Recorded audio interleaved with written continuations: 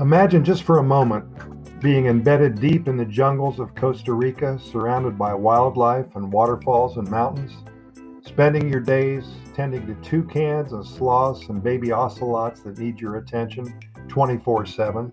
2 weeks of this, perhaps a month or even longer, embedded in the jungles of Costa Rica. Imagine just for a moment spending time on the northeastern coast of Costa Rica, living in a treehouse in Tortuguera National Park, tending to baby turtles and injured jaguar cubs. This particular park is surrounded on three sides by protected rainforest, and on the east side by the Caribbean Sea and a beach that is home to one of the largest nesting colonies of green turtles in the world. This area is also key for many interlinked conservation efforts and a natural stronghold for jaguars and ocelots and pumas, with over 40 jaguars documented in the past 7 years in a 15-mile stretch of land. You'll be living there.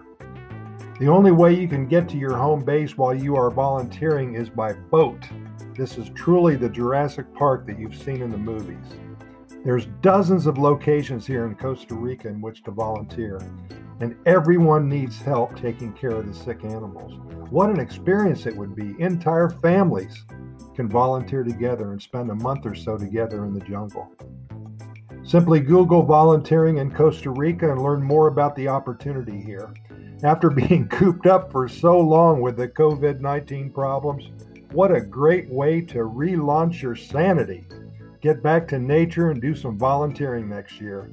I'm going to post some links in the program notes associated with this Costa Rica Minute episode, and I hope you look into it. You'll be glad you did.